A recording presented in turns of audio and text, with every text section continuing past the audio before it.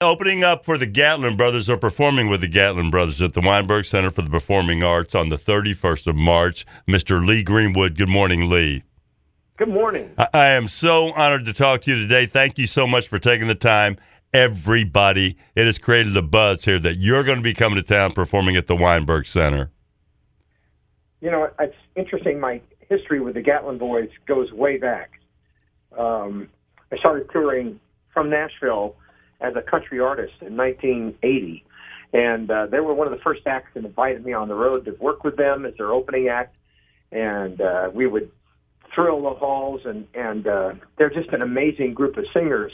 What is not known is that my signature anthem, God Bless the USA, I asked them to sing background on me. So if you go to the original MCA recording, you'll find their voices on that recording. So we'll probably relive that live on stage there at the Weinberg Center. That's a great story. The Gatlin Brothers, they've been around for a while, too. I had no idea, and people are going to be interested in that. And Mr. Greenwood, that leads me to my next question statement. You are the performer of the most recognized patriotic song in this country, and that has to be a major factor in your life and how people approach you and deal with you. Well, it is, and although it's an umbrella for my career, it's not a parachute. I'm continually writing, we continue to record and do special projects for companies all the time. So I'm continuing to be creative, but God Bless the USA, when it came along in 1983, I'd already had, 1, 2, 3, 4.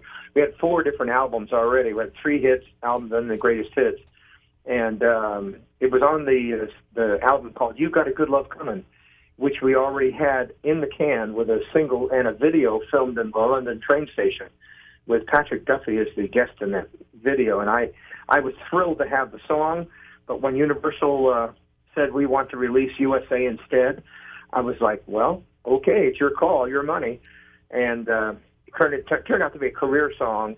It turned out to be something that stood for me and my family as a statement about our own country. And I know it has served many purposes since then. Before you're going to be here, a couple of days before that, you're doing a solo USO tour in D.C.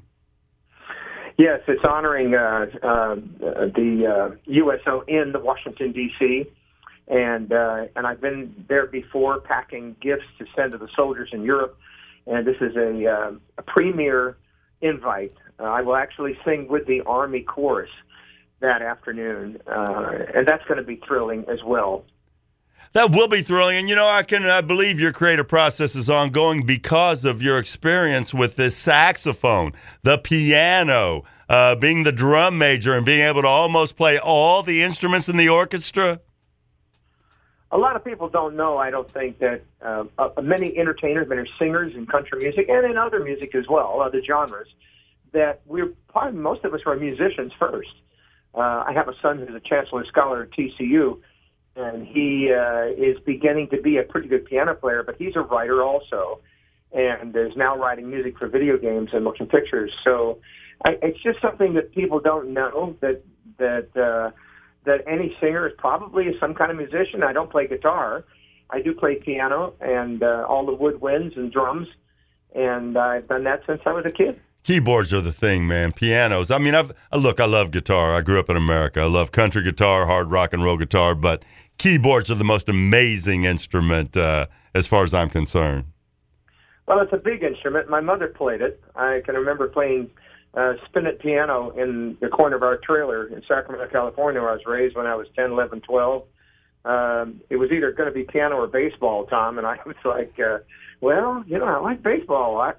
But I was 5'7", about 140 pounds, dripping wet, and I thought, well, as my career evolved into high school and I left for Nevada at the age of 17, I said, I don't think there's any reason for me to continue to pursue an athletic career. I'll just stay with the music. And were you really the drum major? Is that the guy who leads the band out on the field wearing the big hi-hat? And is that the drum major? That's it. And I have to confide in you the fact that because I'm so short, 5'7" and a half now at my total height, nobody could see me in the band. I mean, out front. So everything was done with a whistle command, which I developed myself with my band leader, band teacher, Mr. Fred Cooper, who was a jazz trumpet player, and he said, we can do this.